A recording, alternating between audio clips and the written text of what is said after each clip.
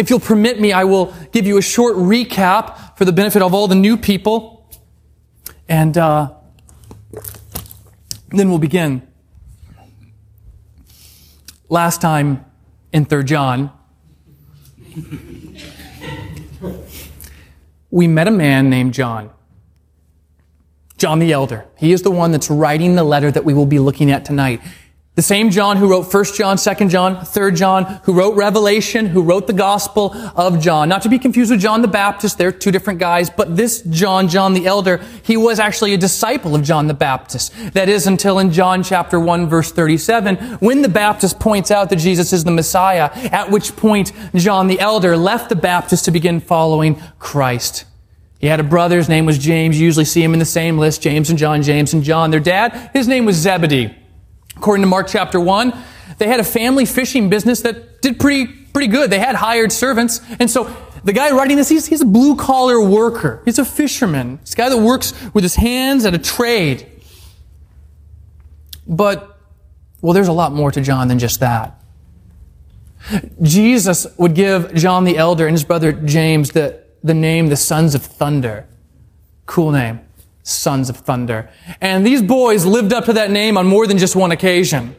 In fact, in Luke chapter 9, verse 54, Jesus was passing through a Samaritan village.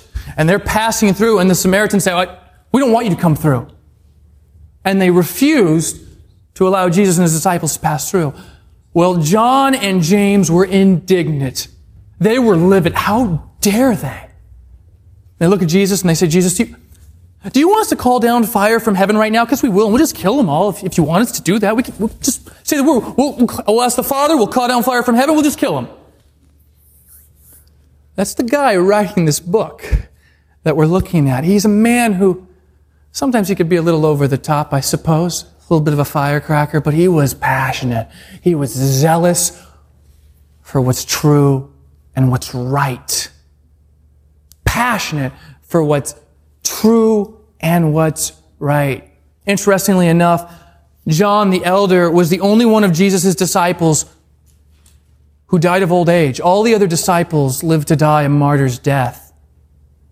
Church history tells us, Irenaeus, to be exact, tells us that the elder spent the end of his life in the ancient city of Ephesus before being exiled to the island of Patmos. It is there where it's believed that John wrote this letter sometime around 90 to 95 AD. What does that mean? Well, Christ was crucified in roughly 33. He was a very old man when he's writing this letter. But man, he still had it. He still had it. This man was passionate about what's true and what's right. It should come as no surprise then that one of the major themes of 3 John is the truth, a word that appears in our English Bible 4 times within the first 4 verses alone. Perhaps one of my favorite stories comes from the church father Clement of Alexandria. He tells a story on one such occasion that John had fearlessly entered the camp of a band of robbers. He goes up to their captain, their leader, who at one time had professed faith in Christ, and then confronts him and leads him to true repentance. That's the man writing the story. I mean, he walks into a band of robbers, like he walks into like a gang. Imagine this guy walking in, all right? There's this Bloods, Crips, Latin Lords. I don't really have much gang knowledge. I'm just throwing out things of Wikipedia. So he walks in like with no concern for his own personal safety, confronts the leader of the gang and says, "Hey," I just imagine all the gang members around. It's like, "Hey, what are you doing? What are you doing with your life? Like there was a time that you made a profession of faith. And how you're living your life completely betrays everything that you once professed. You need to stop right now. You need to repent right now, right here." That's the man writing the story. Fearless, zealous, and passionate for what's true and what's right. He writes this letter to a man named Gaius, a man whose name is mentioned throughout the New Testament, but a man who we really don't know anything about, because Gaius was one of the most common names at this time within the ancient Greco-Roman world. But he seems to personally know Gaius. And most likely Gaius was a prominent, affluent member of some local church, most likely somewhere in Asia Minor. And he's writing this letter to commend him, to encourage him. Apparently he's gotten word that Gaius is doing really great. And he says, Gaius, commending him in the greeting, Gaius, you're walking in the truth. I'm so excited to hear that my children are walking in the truth. I know, Gaius, that you're in the truth. And it's so interesting. He says that he knows that Gaius is in the truth, not because Gaius has prayed the prayer, not because Gaius has asked Jesus to come into his heart, not because he made a decision. None of those reasons. He says, Gaius, I know that you're in the truth. In other words, that like me, you're believing and continuing to believe true things concerning Jesus Christ. I know this. And it's not because you just said you were. I know it because it's evident. It's obvious. For those of you who've even been around here a little bit, you know I really love the New York Rangers. Someone said, how do you know? What do you mean, how do you know? It's evident. It's obvious, right? Like, I know that Joe loves the Rangers. You just say it's so clear. Like, it's undeniable. If I could, I'd probably just wear my Rangers t-shirt right now. But my point is that should it not also be equally, if not more evident in our lives that we're actually in the truth?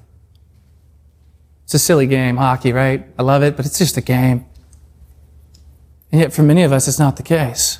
Like, should it not be equally, if not more evident that we're in the truth, that we love Jesus Christ? So the elder commends him. He says, listen, you're in the truth, and I'm pumped, and I know you're in the truth because it's evident in your life. So apparently what had happened, there are some people that the elder knew that came, that lived, that stayed with Gaius perhaps for a certain amount of time, and then they left, and they came and they gave a report to the elder, and they said, oh man, John, he's doing awesome spiritually. He's walking in the truth. In other words, he's not just in the truth because he says he's in the truth. He's in the truth because truly Jesus Christ has changed his life. And so the elder commends Gaius, not just because he's in the truth, because he's walking in the truth. In other words, you're being commended, Gaius, because not only do you believe true things, but you're living out the things that you believe. So many people say, oh, I'm a Christian. I'm in the truth. And they haven't biblically responded to the gospel. I'm a Christian. I'm in the truth like Gaius. Is it evident in your life? Is it evident? I don't know. Do you love the Lord? Do you love God? Do you love the people of God? Do you love the Word of God? And some of you, it's just like, you think you're doing some great thing because you come and warm a pew here.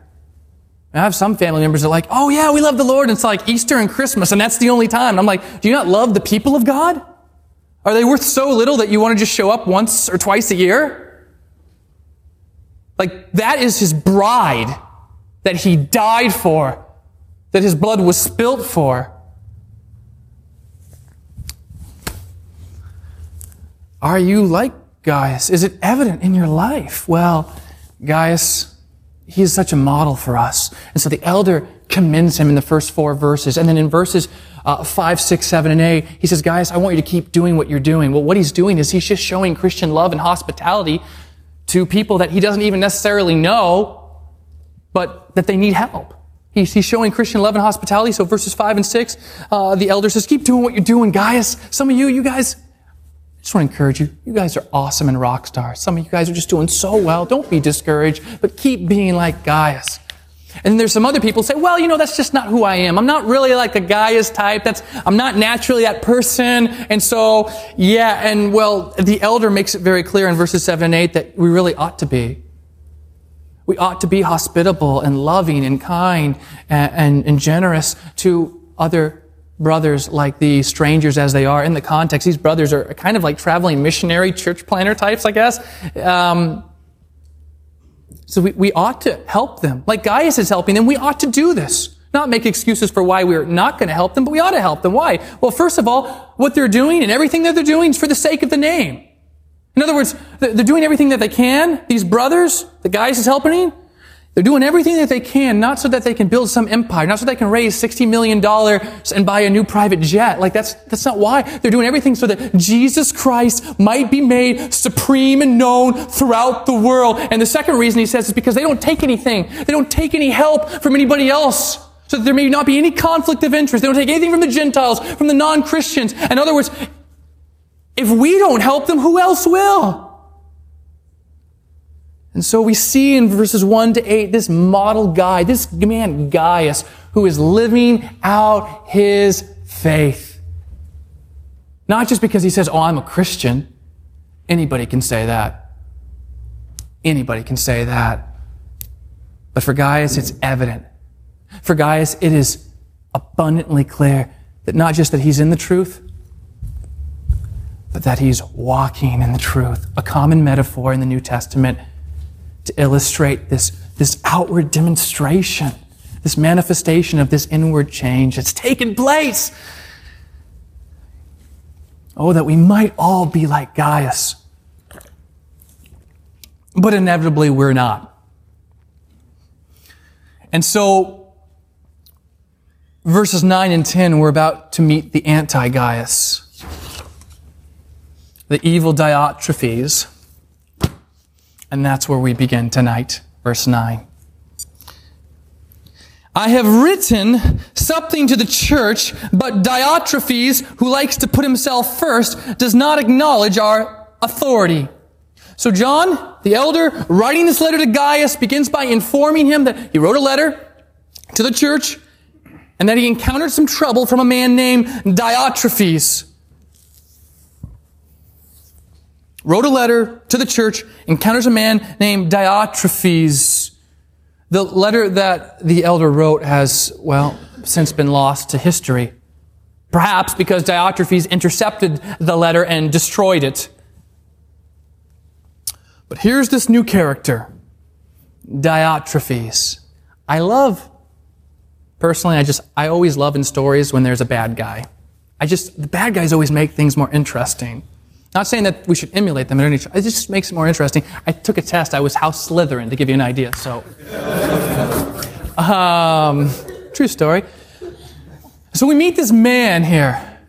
We meet this man who is just this opposite of Gaius' love and hospitality and generosity. This guy who lives out his faith. We meet the anti-Gaius. We meet Diotrephes.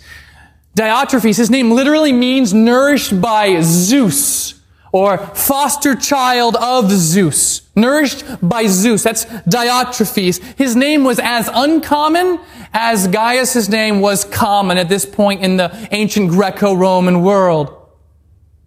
Some believe that the name Diotrephes was used exclusively to noble families. John MacArthur, commenting at this point, says, and I quote, if Diotrephes was from a noble family, his arrogant behavior may have been cultivated in that elevated environment, end quote. We don't know much other than that, but we're going to peel this text back and see some things. I have written something to the church, but Diotrephes, who likes to put himself first. So this phrase, just look at this for a second. He likes to put himself first. Compound word in the original language from philos and protos, love and first. It's pretty well translated in the English, to be honest. But this person who likes to put himself first, it really describes someone who is selfish, who is self-centered, and who is self-seeking. It's Diotrephes. To be fair, there's moments where, honestly, we can be like that. We have been like that. Diotrephes, who likes to put himself first, selfish, self-centered, self-seeking. But what's interesting about this text is, in the original language, the phrase, he likes to put himself first, the present tense of the participle is being used. Present tense of the participle is being used here in the phrase, he likes to put himself first, indicating that this is not some isolated behavior on the part of Diotrephes. This is constant behavior. This is constant behavior for him, who, he goes on to say, he does not acknowledge our authority. Diotrephes does not acknowledge our authority. Literally, he won't have anything to do with us. Or he does not receive us. It's being applied as a metaphor here. Remember, he wrote the letter, so he says he doesn't acknowledge, doesn't receive us, is referring back to that letter. So the letter came, wrote a letter, Diotrephes got it, said, yeah, this is how I feel about it. Goes over the shredder, drops the elder's letter in. A little bit of a pride issue, I think we see right here. I mean, keep in mind, this is the last surviving disciple, original disciple of Jesus. All the other ones have lived to die a martyr's death at this point. John's an old guy, probably the most prominent figure within the global church at this time. And Diotrephes essentially says, no. That's not happening. He's guilty of pride. It seems that Diotrephes must have had some type of position within the local church in a city or area where Gaius lived. Oftentimes we assume perhaps that they were a part of the same church, but the text doesn't actually say that Diotrephes and Gaius were part of the same church. They may have been, but it doesn't state that. Also, it seems that the elder assumes that Gaius would have known Diotrephes. He doesn't explain who this Diotrephes is. He writes as if Gaius would have already known him. So whether they're a part of the same church or perhaps that Diotrephes lives in a nearby city, it seems clear that they at least know of each other. So the elder writes a letter and Diotrephes either intercepts the letter and destroys it, or once it was read within the church that he was at, he led a movement, and I think this is more likely, he's going to lead a movement to reject the elder's appeal. And this sets us up for verse 10 as the elder is going to spell out exactly what is going on. Verse 10, he says, so if I come, I will bring up what he's doing. I'll pause there. So if I come, I will bring up what he is doing. The if there, it's a little tricky because it's not intended to cast out like, okay, maybe I'm going to come, like if I decide to, if I don't decide to. It probably is better translated whenever. So if I come, or so whenever I come, I'm going to bring up what he's doing. And this most likely is intended to be a public rebuke. A public rebuke. He's going to publicly rebuke Diotrephes. And some people say, I don't like the sound of that, or that doesn't set very well. But that's not a very Christian thing, or it doesn't sound like a very Christian thing to me. We have to be careful when we begin to talk like that. We say, I don't think that's a Christian thing. Do you not think, or doesn't sound like it, or you don't feel like it is or isn't? Is that what you define truth is, or do you allow the pages of this book to define what truth is? I'm going to bring up what he's doing. Perhaps the elder has in mind the Apostle Paul's words from 1 Timothy 5:20, where he says, as for those who persist in sin, rebuke them in the presence of all, so that the rest may stand in fear. That's a Bible verse. And as we said, Diotrephes' behavior is not isolated. It is continuous. It is unrepentant. It's no wonder that the elder probably is going to bring up what he's doing publicly. And that is perfectly biblical to do such a thing. I'd say it's rare. Most people don't see it. And then when they do see it, they freak out. They're like, oh! No, there's such biblical basis for him bringing this up. As for those who persist in sin, rebuke them in the presence of all, so that the rest may stand in fear. You might not like the sound of that, but that's straight scripture. And as you're going to see the things that Diotrephes is doing, it's not only going to make biblical, practical, but also cultural sense why this is going to happen. So what's he doing? He's going to bring up what he's doing. What's he actually doing? First thing, he's talking wicked nonsense against us. What's Diotrephes doing? Talking wicked nonsense. The word nonsense in the original language, it means to disparage, to slander, to gossip. What Diotrephes is doing is he is slandering the elder. He is gossiping against the elder. He's making disparaging remarks against the elder. He is sliming and smearing the elder in a very public fashion. I was reading and studying within the first century Mediterranean world, it would almost be necessary culturally for the elder to publicly address Diotrephes in order to restore the honor that he had lost when Diotrephes had been talking all this wicked nonsense about him to everyone else. Here's the second thing that Diotrephes is guilty of. He says, and not content with that, like as if that's not enough, and not content with that, he, Diotrephes, refuses to welcome the brothers, or literally does not receive the brothers. Back in verse 9 it says that Diotrephes does not acknowledge our authority. The same word's being used. He does not acknowledge or receive our authority in the letter that we wrote, and here, he does not receive the brothers. Does not receive the brothers. So evidently, the elder wrote a letter, the church got it, the elder said, hey, there's going to be some guys coming through, some traveling missionary church planter types. You might not know who they are. I know who they are. They love Jesus. They're doing this for the sake of the name. So when they come, just can you take care of them? Keep in mind, in the ancient world, it's not like there's a Motel 8 at every corner. And in fact, if you're a stranger and you come into a town or city, that can be very dangerous. People are like, I don't know who that person is. It could be a dangerous situation. We don't know who they are. So essentially, these are kind of like letters of transit. You could show up, knock on someone's door, and maybe this happened to Gaius, and show up and like, hey, and Gaius is like, I don't know who you are. It's like, I have a letter from John the Elder. He opens it, he's like, okay. Hey, any friends of John's or friends of mine, I'm glad to take you in, and I'll do whatever I can to house you and help you. So there's a letter, it gets written, Diotrephes gets it, and he says, no. Not happening. We're not going to welcome or receive them. That will not happen. Number 3, this is what he's guilty of. Number 3, and also stops those who wants to. And then number 4, and puts them out of the church. That's getting crazy, right? So you think one thing is like, okay, I got it, Diotrephes, he's just being a little spoiled brat punk.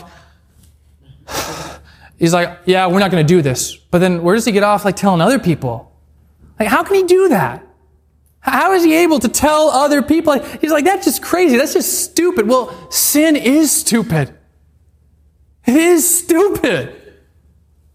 So how is he able to I see how he can refuse on his own, but how can he actually stop other people? Well, he's not letting other people receive them because he's putting pressure and saying, if you do that, you're no longer welcome here. You're excommunicated. Don't bother showing up. Don't bother ever coming back. And so there's this pressure. You say, well, how could he do that? Well, clearly he would have had to convince a majority of people of his position. How does he convince a majority of people of such a stupid thing? I mean, just think about it. Like, there's construction right out here on Greenview. Imagine if you wanted to go and show Christian love and hospitality, bring a meal to the construction workers. Obviously, in the context, they know that they're coming probably, that they are Christian traveling missionary, church planter types, whatever. But just imagine application. You want to go take something to someone, and I or someone at the church says, yeah, if you do that, don't come back here ever. And that might not sound like that big of a deal, but in the ancient world, when there's the church at Ephesus, the church in Jerusalem, the church in Corinth, to be shut out, it's not like, oh, just drive down the street and find, another church. That's not going to happen. So there's a lot of pressure, and Diotrephes has rounded everyone up and at least gotten a majority of people to go along with his position. You say, how was he able to do that? Going back to the beginning of verse 10, what was he doing? The first thing that was charged against him, he's talking wicked nonsense against us. Slander, gossip, disparaging remarks. The elder writes a letter, hey, there's guys, they're probably going to be coming. When they do, just show them Christian love and hospitality like Gaius did, that we talked about earlier. Do that. For whatever reason, Diotrephes says, no, we're not going to do that. Imagine, that we're in a room like this. He says, we're not going to do that. You know why? And it feels like every church has a Diotrephes. Like this one guy who's just on this power play. He's kind of got the pastor kind of, rope behind his back, to arms tied behind his back, and he's running this power play. And he said, we're not going to do this, and this is why. Let me tell you about the elder John who wrote this letter, as he drops it in the shredder. He is this and this and this, and he just starts slinging mud all over the elder, gossiping, slandering, lying about the elder, destroying his credibility, destroying his character. People are like, well, okay, I guess so. And so he gets at least a majority of the people to go along with him. This church has been hijacked. And you wonder why. You wonder, think about why. What's going to happen here? The elder says, so if I come, or when I'm coming, this is an old man at this time, an old man who we already know is very passionate about the truth. He says, listen, I'm going to be coming. And when I come, I'm going to bring up what he's doing. And this is not the elder's first rodeo. Remember the story with Clement of Alexandria? He goes in the gang and confronts the leader. Like, this is not the first time that the elder has been in a situation like this. Like, it's about to go down. Like, it is going down and nobody's yelling timber at all. Not happening. Like, he is going to come and he's going to light Diotrephes up. This wicked, sinful man who's hijacked the whole church. Just taking it over. Why? What's the root of the issue here? Well, pride. No one's going to tell Diotrephes what to do. How dare you tell me that what I'm doing is wrong? Don't you tell me, Joe, don't you raise your voice to me right now. People don't like, oftentimes, being told that they're wrong or they need to repent. I don't want to hear that, especially if they're doing things they shouldn't be doing. Application, just an application. I mean, I remember thinking about a conversation, talking to a guy. Well, me and my girlfriend, she's going to move in with me. Yeah, that's not right. Well, that's okay, because we worked it out with God. I don't think so. Oh, no, we've got an understanding. No, you don't. Yeah, it's, we're basically married. No, you're not. Yeah, we're like married in our hearts, so it's okay. Like, no, you're not. Like, you're a freaking moron. Like, what's wrong with you? Like, seriously. And then it's, oh, you don't tell me that. Like, how dare you come off all judgy, Joe? Like, you need to repent. Like, you need to shut your mouth and repent right now. But some of the people, like Diotrephes, so prideful. Oh, no. Did you just say shut your mouth in church? You can't say that. I'm sure the elder is pretty PO'd right now. This church has been hijacked, and it's not like he's making a big request, just saying, hey, these guys are coming. These guys love Jesus. They're trying to tell other people about Jesus. Just take care of them. Moment, he hijacks the entire church. And so, yeah, the elder's coming. There are such times where you publicly rebuke people when there's unrepentant sin. As for those who persist in sin, rebuke them in the presence of all, so that the rest may stand in fear. You might not like it, but there is clearly a biblical mandate for some instances. The context here is hospitality, right? So we got Gaius who's just, he's awesome. He's loving. He's kind. He's generous. He's benevolent. I mean, he'll just do whatever. I know some of you in the church, like I call you up, say, hey, can you do this? Yep, I got it. Like, whatever it is. Can you help me move signs? Can you help me do this? Can you do this? Yep, I'll help. And then there's the Diotrephes. There's always a Diotrephes. And this is the person who's always just focused on themselves. They're selfish, they're self-centered, they're self-seeking. And oftentimes, it's that sin is justified because it's, well, I'm just not really by nature like a Gaius anyway. It's like, I'm not that type of person like so-and-so. So it's okay, right? So I'm the exception to the rule. I think that very well might be sin. And it's always under the guise of some nice, legitimate excuse, right? Seldom do I ever have people tell me, I just don't have any excuse, I'm wrong. It's just, ever since we were little, it's like dog ate my homework. I mean, it's just ingrained in our society. Some of us, I think, are more like Diotrephes than we may realize, and we need to repent. We need to repent. So I don't have opportunities like Gaius to show hospitality. It's not like I can have someone come over or take someone out or whatever. Okay, well, let me make this really, really easy for you. I want to make it really easy. Just borrow an application. There is a reason why we have a 4-minute intermission on Sundays. Yeah, there's a reason. So that someone can come and talk to a new person and we can actually have a conversation, because it's kind of hard to do it within like 30 seconds at most churches. So we stop the service for about 4 minutes. It's intentional. So that we can be like Gaius and show hospitality. And then some people, it's like, ooh, that's really far away from here to here, so I can't cross the aisle, right? And, ooh, I don't know them. Yeah, neither did Gaius. Like, notice what the elder doesn't say. All right, so, listen, I want you guys to do this. But if you're not really like Gaius, or if it's kind of out of your comfort zone, like, don't worry about it, because you're the exception to the rule. No, he doesn't say that. I think we have to be mindful. I understand some people, when it comes to showing hospitality and compassion and love, it's harder for some of us.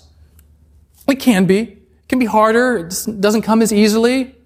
And that's understandable. The point at which it doesn't become understandable any longer is when we justify that for not doing the things that we ought to do, like Gaius. It's okay if it's harder for you. Ask God to help you be like Gaius. Repent of the times that you haven't. I have to do a lot of repenting. Yesterday, I was hanging out with Diana and Corey. And they don't know I'm going to tell this story, and they probably don't even know the details of this. So I'm at Chick-fil-A with Corey and Diana. I picked Corey up because I wanted to hang out with him a little bit. And I'd gone in the bathroom, and there's just a stall and a urinal. Pretty simple. Stall, urinal, for those of you who are women and you haven't seen what the men's bathroom looks like at Chick-fil-A on Woodrow. I step out the door, put my hand on the door, I start to walk out, and I hear someone says, "Excuse me." And just be honest with you, I just opened the door and kept walking. The whole time I'm like, maybe it was an older guy who just needed help. And I'm thinking, well, did I really hear it? Because you know how you always justify things. Well, maybe it's intermission's almost over. I don't really have time to go across the aisle and talk to them. And I'm thinking like, maybe I'm with Corey and Diana. This is really, it's not convenient for me. It's not a good time for me. This would work out better for me some other time. And so I just keep walking, and I can feel the Holy Spirit kind of grabbing me by the collar. All right, so I can feel that conviction. I think I'm trying to go like this, and I'm like, okay, hey, can't hear you. Of course, it doesn't really work that way. And so I'm still feeling like so convicted. And we're walking out, and we go through like the little airlock door where they have the little doors like an airlock. And so Diana and Corey go out, and they walk out, and then I feel a hand on my arm, and it's the same man back in the bathroom. And at this point, I'm like, okay, second chance. Let's do this. I struck out on the first pitch. Let's do this. And so, elderly man on disability with a cane. You're like, man, Joe, you're a terrible person. Yeah. And he's like, yeah, I'm on he's like, sir, I just need to talk to you for a second. And obviously I knew where he's going with this. I just got dropped off, came from like one of the towns, and got a ride. Anyways, I'm waiting for the shuttle to pick me back up. Could you buy me some food? And so I said, I was like, well, I'm talking to him. I'm asking him something about his life. His name was James, an older gentleman on disability, like I said. And so I said, okay. I said, yeah, let's just get some food right now. So I bought him food, stood in line. Corey and Diana, they kind of let me talk to him. And then I sat there and just sat there with him and talked to him and listened to him, and then prayed for him and prayed with him. And yeah, I know you're like, well, you might have been ripped off. Yeah, so like what, $7, I guess? Maybe that's Diotrephes. We can't receive these brothers, they might really need our help. Maybe not. Do you want to risk being ripped off once in a while? Worst case scenario, he had me for $7. My point is that there are times where that Diotrephes slips in, that's selfish, self-centered. It's not convenient for me. It's not really my personality. It's out of my comfort zone. So we try to justify it. That's sometimes sin when we justify it. I'm not saying it's not hard sometimes to be like Gaius. I got it. It's harder for some people. It was harder for me yesterday. Diotrephes, who likes to put himself first. This little turd, Diotrephes. This self-seeking, self-centered little punk who's hijacked the church, who won't listen to correction. Some of you are just like that. Some of you are like, I'm not coming back. I don't want to hear a pastor tell. I want to just can I hear the nice cotton candy, flowery sermon? I don't want to hear this. I don't want to be told hey, you might need to repent of your sin. You might have stuff going on where you have a lot in common with this guy. Instead of making excuses, just close your mouth and ask God to help you. Humble yourself before Him. Diotrephes and Gaius. That we might be like Gaius. That we might not make excuses or justifications. That's sin. That we might live out our Christian faith. That we're not just, oh, I'm in the truth because I say I'm in the truth. Anybody can say they're a Christian. Is it evident in your life? It should be. And if it's not, repent. Repent. Scripture talks a lot about sin because we need to do a lot of repenting, quite frankly. So we try to be more like Jesus. So I'd like to just pray for you guys as the band comes.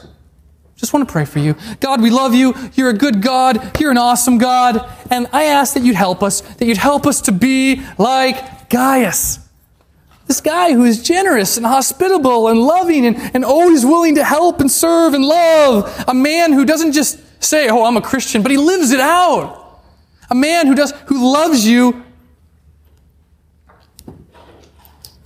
seemingly with every part of him. So I pray that we'd be like him. And that you'd help those of us, honestly, God, that we're a joke. We really are. I mean, we say that we're in the truth, but we have no evidence in our life that we love you, that we love your people, or we love your word. There's no evidence. So maybe for some people, I just pray that you'd grant them a heart of repentance right now, leading to a knowledge of the truth. And for those of us else in here, that you'd help us. It doesn't come naturally to some of us to be like Gaius, but help us to see the bigger picture. We need you, God. In your name we pray. Amen.